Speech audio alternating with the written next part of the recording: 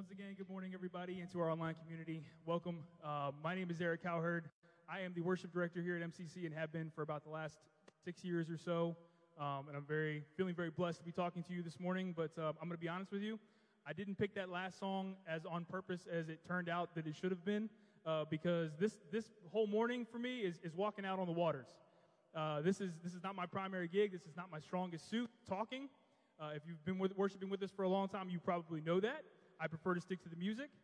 But for two reasons this morning, I am talking to you this morning. One, because Will and Hannah just welcomed their first child, their son, and he's being a dad this morning. He's worshiping with us at home, and so we gave him a week off to go do that.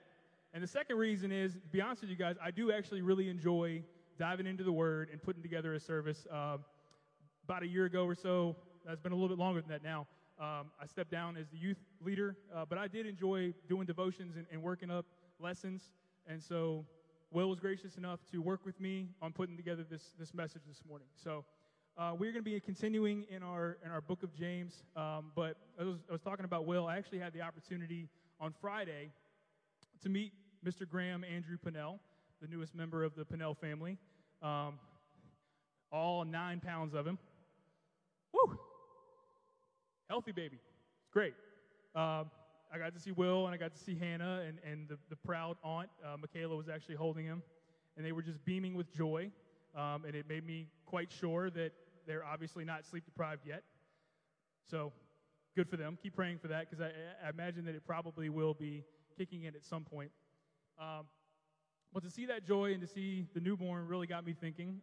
Some of you know that my wife and I have a almost 3-year-old daughter named Charlotte, and we will be welcoming our second child, also a son, maybe in about a month. We're not really sure. She's due August 13th.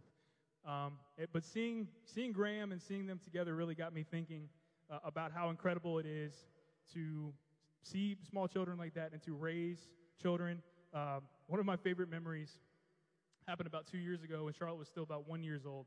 And we were walking down the steps in our house, and at the bottom of the stairs at that time, we had a mirror. And to my knowledge, she had never seen her reflection before. And the look on her face and the look in her eyes was incredible as she saw herself, and she just looked at the mirror, and then she looked back at me, and she looked at the mirror again, and she looked back at me, and we probably went like this for about 30 seconds. And she didn't know what to make of the situation. And a little bit while later, she was old enough to stand. We have a giant mirror right behind our couch. And she would stick her head up, and she would climb on the back of the couch, which we don't love, but kind of just one of those put your hand behind her sort of situations. And she would just look, and then she would start trying to touch the mirror, and she would just enjoy her reflection right up until the point where she could no longer see her reflection because of whatever was on the mirror. What is it that children get on their hands? I can never figure it out.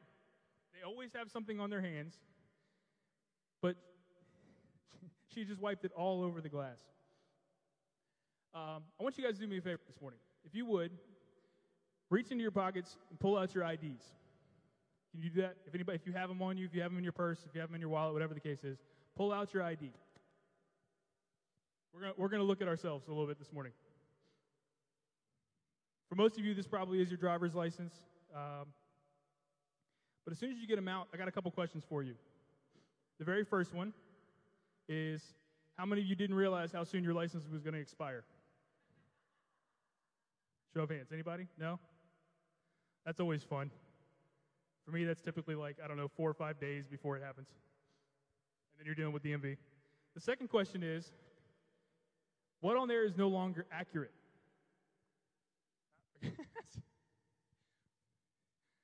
For me, it was address. I had changed addresses probably 3 or 4 times before I finally changed my address on my license. When I got my CDL, I finally switched it over, and I think I probably at least 3 or 4 different places. I'm looking at my dad because I think I had moved out of their house, moved in with some buddies, moved 2 or 3 more times, and then moved back into their house before I finally got my CDL. Anyway, but the question is, even though this is our constant form of identification, and we're looking at it, and I'm sure some of you, your picture probably has changed a little bit. I know mine has. How often do we keep an eye on it? How often do we look at our identity, our identification? Or do we ever lose track of what it looks like? The topic that Will has charged me with, we're going through the sermon series that I'm going to be talking about this morning is our identity. And I thought it was a great way to look at that one. James, we've been working through, for those of you that are joining us our first Sunday, this is our third Sunday, even though this sermon theoretically should have been second. Mr. Graham took just an extra day to come into the world, so my sermon got bumped back a week. But we were working through the book of James, and in the middle section of the passage that I'm working with today, I'm going to be working in James chapter 1, verses 19 through 27. If you want to pull those up, I'll have the scripture verses on the screens as well, but if you want to pull them up in your Bibles, please feel free to do so. But I want to start with our image, with our identification from a physical sense. It seems like such a strange concept when you say it, but can you imagine if you didn't have any mirrors in your house? Would you eventually forget what you look like? Most of us, if you go to the bathroom, you're probably going to stop. You're going to check your hair, right? Yeah, maybe just even for a moment. No, Tim's saying no. Sorry, that wasn't a hair joke for any of you guys out there. That bald is beautiful, Tim. Just to keep that in mind. But our physical identification, our looks change a great deal. This past week, Travis commented on a post, which I will note, Tony and I did not know was being taken. But he very rightfully said that I was in need of a haircut. I own that. I definitely needed a haircut. But we have haircuts for you gentlemen. I almost pulled it up. I couldn't find one that I really liked. But for you gentlemen, if you shave or if you don't shave, if you were to grow a beard, go either direction, I was completely clean shaven for my senior picture. I thought I looked about 12. It was not good. But if either Will or I were to go clean shaven, that would be a massive change.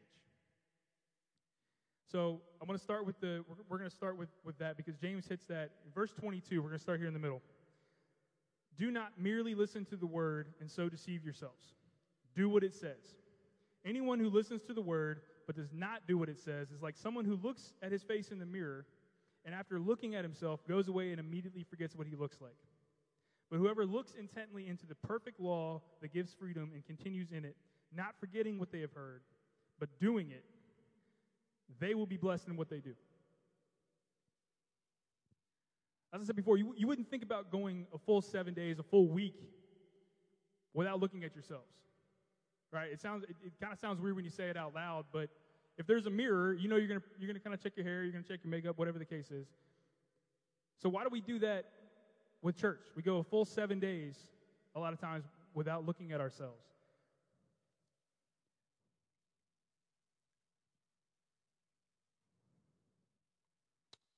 Sorry. I'm going to challenge you guys. This is my first challenge of the morning.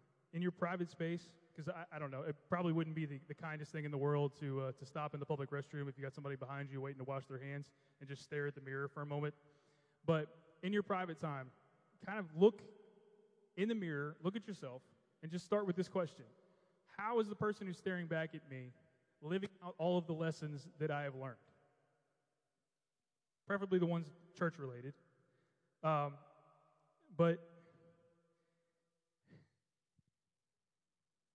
I think it's very difficult sometimes to be honest with ourselves, to look and to say, whether you've been in church for 2 weeks or for 62 years, what are we changing? What have we changed? Because if the answer is nothing, then that's a problem, guys. There has to be change. Scripture challenges us constantly to be changing. James puts it very clearly. I'm going to read verse 22 again. Do not merely listen to the word and so deceive yourself. Do what it says. Say it with me. Do what it says. Right? It's as simple as that. Jesus constantly challenged his disciples, everyone that was following him, to change, to become more like him. And so think about it in your own life. Who are you surrounding yourself with? Because we can't do this by ourselves, folks. You need to be surrounding yourselves with people who are willing to look at you and say, your hair is a mess, your makeup looks terrible, you missed a belt loop. From a physical sense, but also from a spiritual sense. We have got to hear these words on Sunday mornings. We've got to, in our quiet time, to read our scripture, and those things have to sink in, and then we have to actually go and do them. Let's back up to the top of the passage for just a moment. We're going to look at some great examples of how most of us are probably failing. Verse 19 hurts every single time I read it. I'll be honest with you guys. I was both excited and a little bit kicking myself once I realized which passage in James I got. All I saw was the title of the sermon series when Will and I were talking through it, and he said, pick one of these. Graham will probably be born during that series. Because verse 19 is hard. I've been hearing this verse since I was a kid. And if I'm honest, it still hasn't sunk into the point where I'm always capable of keeping myself from having to stick my foot in my mouth. Right? Anybody else there? Right? Yep. We're getting some nods. So we're going to read it. Let's go to verse 19. My dear brothers and sisters, take note of this. Everyone should be quick to listen, slow to speak, and slow to become angry. Woo! Simple, right? Not even a little bit. Jesus was incredibly slow to speak, quick to listen, but these are not inherent traits, folks. These are not things that we're just born with. Everyone has opinions. Facts. Right? Everyone has these facts that we hold so tightly to, and we want to make sure that everybody around us and anybody that we talk to has their facts straight as well. Getting a couple giggles. Yeah. Right? It just makes sense. We're trying to help them, right? But just for a moment, I know it's very dangerous to paraphrase scripture, but I'm gonna give you a little Eric's paraphrase of verse 19. Everyone should be quick to read, slow to type, quick to delete what was typed. If the thought still exists, type it again, read it twice, then read it a third time, and then finally, after all those processes, take a moment and decide whether or not whatever you just typed needs to be sent out into the world or it needs to be deleted forever. I'm seeing a couple smiles. A lot of people are just looking at me like, I don't know. But, yes. There are only about 300 ways in today's world to alienate people. We have the ability right this second, each and every one of us have the ability to make somebody angry. Please hear me. There are absolutely things that we need to be upset about. There are things that we need to be angry about. There are people dying all over the globe for Jesus right this very moment. There are people that are starving in our zip code. There is a good possibility, for those of you that don't work in a church, that if you were to try to talk to some of the people at your workplace who don't know Jesus, if you were to try to talk to them about Jesus, you could be reprimanded, you could be terminated. These are things we should be upset about. These are things that I believe Jesus would be upset about. But here's the problem. Here's the problem with that. There's a little bit of a disconnect. I'm going to go back to Proverbs, even before Jesus comes in. Proverbs chapter 31, verses 8 and 9. We see here the inspired utterance of King Lemuel's mother. And it reads, verse 8, "Speak up for those who cannot speak for themselves, for the rights of all who are destitute. Speak up and judge fairly. Defend the rights of the poor and the needy." I mentioned it before, but we, as people of the 21st century, have this unbelievable platform to reach people all over the place at times. We have this great opportunity to speak love into this world. But how are we doing? How are we doing with that? What are the things, think about it, and I'll give you my answers. Maybe you have some different ones. But what are the things that people are most upset about right now? What are the things that modern-day Christians in this very room, in this very zip code, what are we most upset about? Statues, masks, and the name of a high school. That's what we're mad about. I got to be honest with you guys. I was a little nervous to say that, but I feel like it really needed to be said. This has been convicting me ever since I read through this passage. That is what we see all over the media. That is what you hear people talking about. Those are the things, self-centered, man-made political issues have made it to the center of the conversations between brothers and sisters and men and women in the kingdom of God. That's what we're talking about. And I got to be honest with you, I don't think for one second that Jesus would be a part of those conversations. Jesus came to tear down religious structures, not political ones. Verse 21. Therefore, get rid of all the moral filth and the evil that is so prevalent, and humbly accept the word planted in you, which can save you. Here's the honest truth of it, guys. I know that we are so connected, and I've mentioned that, and I'm going to continue to keep mentioning that because we are so blessed in so many ways, but it's also a curse. It's a massive responsibility to have as much information as we do at our fingertips at all times. The people of history would absolutely love to be able to know the things that Siri does, right? You can ask her anything at all times. But we have to understand the responsibility. So for just a moment, we got to talk about how we're going to sift through that truth. As James puts it, get rid of the moral filth and the evil and figure out what the truth is so we can continue to live in it. So I'm going to ask you this. What news source do you use? Do you pick up a paper? Do you listen to the radio? If you're like me, most of your information comes from electronic or internet sources. Please tell me you don't just use Facebook and Twitter. I'm just going to take a brief pause here for a moment and say if Facebook or Twitter is your primary means of information, pick something else. Please. Please. I'm going to give you some options here in just a second. But please, pick something else. I want to show you all this graphic. And I apologize ahead of time. The graphic is not great. But I think it'll give you a rough idea.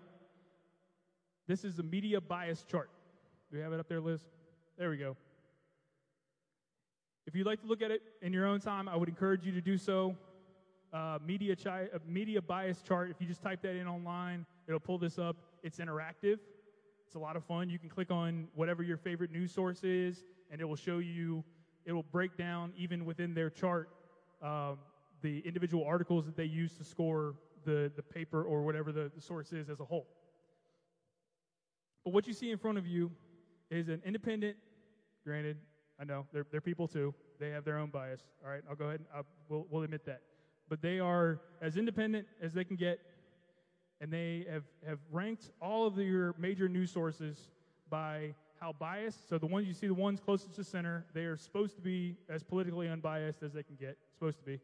And the ones that are higher up are supposed to be your most fact-based. The farther you get down the list, or closer to the bottom, the more it's opinion, or for some of them, I'm sorry, I'm going to call them out, the National Enquirer, it's barely English. I don't know. Some of them, if you click on the Enquirer, one of theirs actually scored below the bottom line. I don't even know how that's possible. It may have been written in wingdings. I'm not sure. But take a look at the list. Think about your own news sources. I highlighted, in my own research, I highlighted MSNBC and Fox News, two of the biggest ones. And if you see those on there, they're basically equal and opposite. Okay? But the point that I'm trying to make, and the reason I put this graph before you guys this morning, is to hopefully invite you to look at both options and to try to pull your information from as many places as possible. Because, guys, if you're pulling your information from one source at all times and believing that it is both complete and unbiased, I think you're kidding yourselves. It's likely neither one of those things. Please make sure that you are pulling your information from as many places as you can. Because, even though I mentioned it before, we all have our Facebook, our Twitter. I say we all, that's a little bit overstated. But we all have our social media platforms. Keep in mind, the world is not going to be changed by your Facebook status. I'm gonna say that one more time. The world is not going to be changed by your Facebook status. And as I've been talking through this is confession time. I'm not immune to this.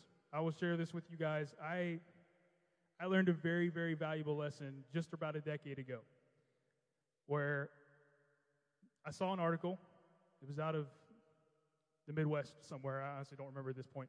But I saw an article on drug testing in the workplace, and I was convinced that my opinion on the subject needed to be shot out to the world. Man, was I wrong. I got all sorts of comments. I got over 200 comments on this post. Fiery ones in my direction. I got called a racist. I got called all sorts of things. All kinds of things. Because I took a stance. I lost friends. I lost all kinds of opportunities. And this is the thing that still bothers me to this day. I took a stand. I put something out there that has absolutely no eternal relevance. And in return, I lost the opportunity to talk to those people, the people that severed that relationship and severed that tie with me in that moment. I'm not going to have another opportunity to talk to them about things that have eternal significance. That was an awful, awful trade. Please be cautious. Verse 26 in chapter 1 reads, "Those who consider themselves religious and yet do not keep a tight rein on their tongues deceive themselves, and their religion is worthless." He doesn't really mince words on that one, does he? Do me a favor, pull your IDs back out if you don't still have them in your hand. Take a moment. I want you to look at your picture, and then pick up the piece of paper that hopefully was in your seat.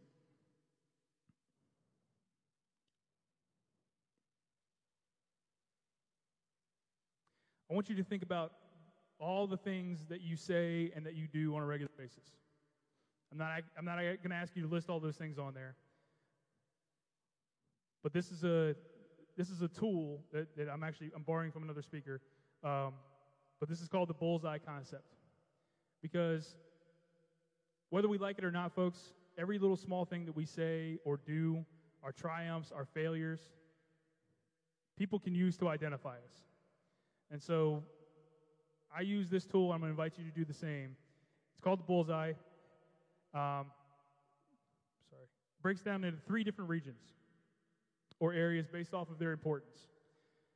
Starting in the center or the core, those things, that is what's filled up with the things that are non-negotiable. Things that are in the middle should never, ever waver under any circumstance. The things around the second ring, the interior ring, are very, very important to us. They are things that are held near and dear to our hearts, but they still need to be checked back against the center. And then things on the outside are things that we still love, things that we appreciate, things that we want to talk about, things that we want in our lives. But again, they need to go through 2 rounds of checks. They need to check in that center ring as well as the center itself. So, I'm going to ask you guys in your own time to have a look at your bullseye, fill it out. I'm going to go through mine so you have some examples to pull from. Liz, if you go ahead and pull up that next one. This is my outer ring. Okay? You see the Philadelphia Eagles fan. I have been an Eagles fan since I was 10 years old. I didn't get any boos. I'm a little surprised. I got to be honest. It's not easy for an Eagles fan in Virginia. It's just not. Yeah, there you go. Thank you. Thank you, whoever. Yeah, it's very good. But as I mentioned, I've been an Eagles fan my entire life. It wasn't easy to pick a different team when the Redskins have been stinking as long as they have.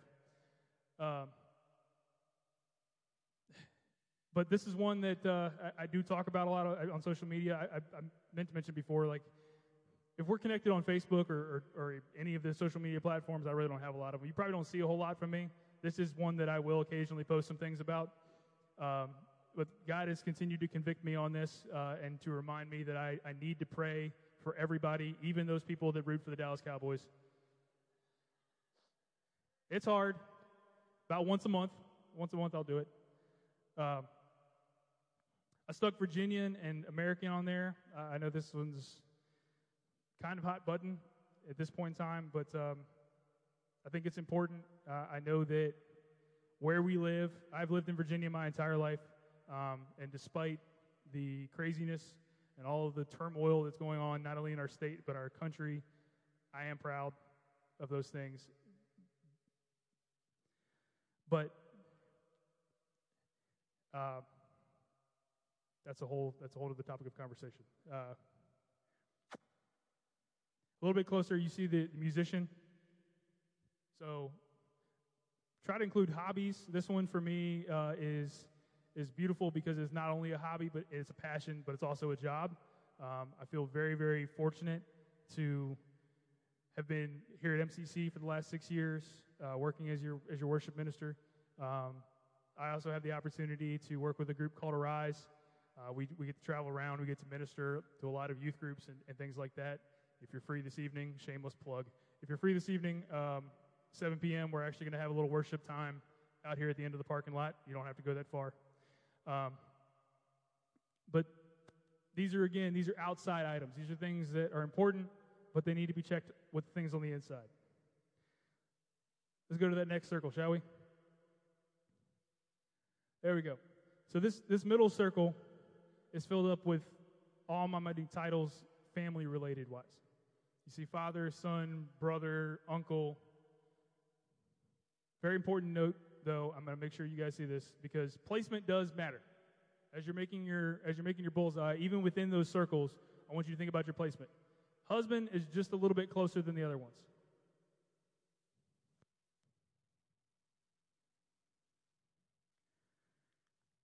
Let's go to that next circle. Here it is, guys. In the very center, I couldn't fit it all in there. I wanted to make sure it was big enough for you guys to be able to read it. But I have in mind broken and forgiven follower of the one true Savior, Jesus Christ. Anything else that's up there has to answer to that one. I will gladly, and I have, and I will continue to. I'm happy to talk to anybody and everybody about all the things that are on that chart.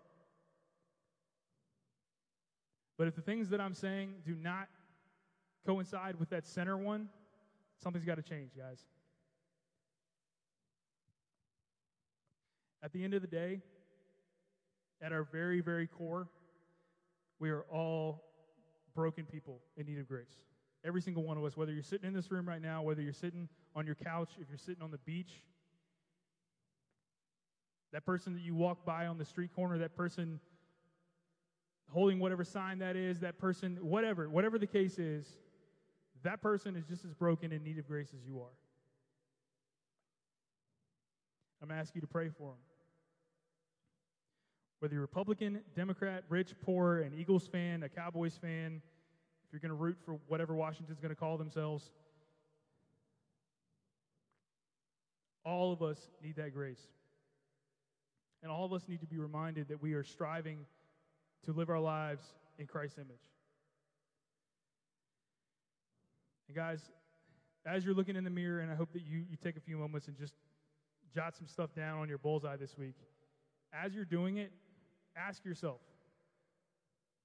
in the things that I'm doing and the things that I'm saying, is Christ's image shining through? Because if it's not, you need to do some reorganizing.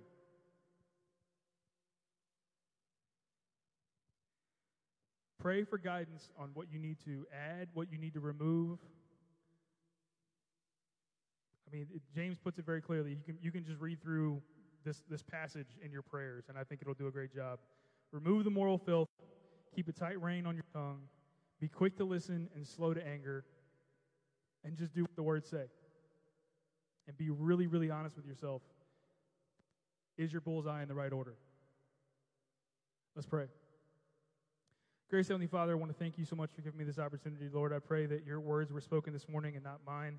Lord, I pray that some of it's in, and that we are people who do not just listen, who do not just take in these words, but we also send them back out into the world. We also live our lives by these words. And Lord, I pray that as we go out into this world, we go out into our individual lives, we're able to show that love in each and every bubble that we find ourselves in. Lord, I pray that you're able to work in these people's lives and to bring them back here next Sunday so we can do it again. We pray all this in your name. Amen.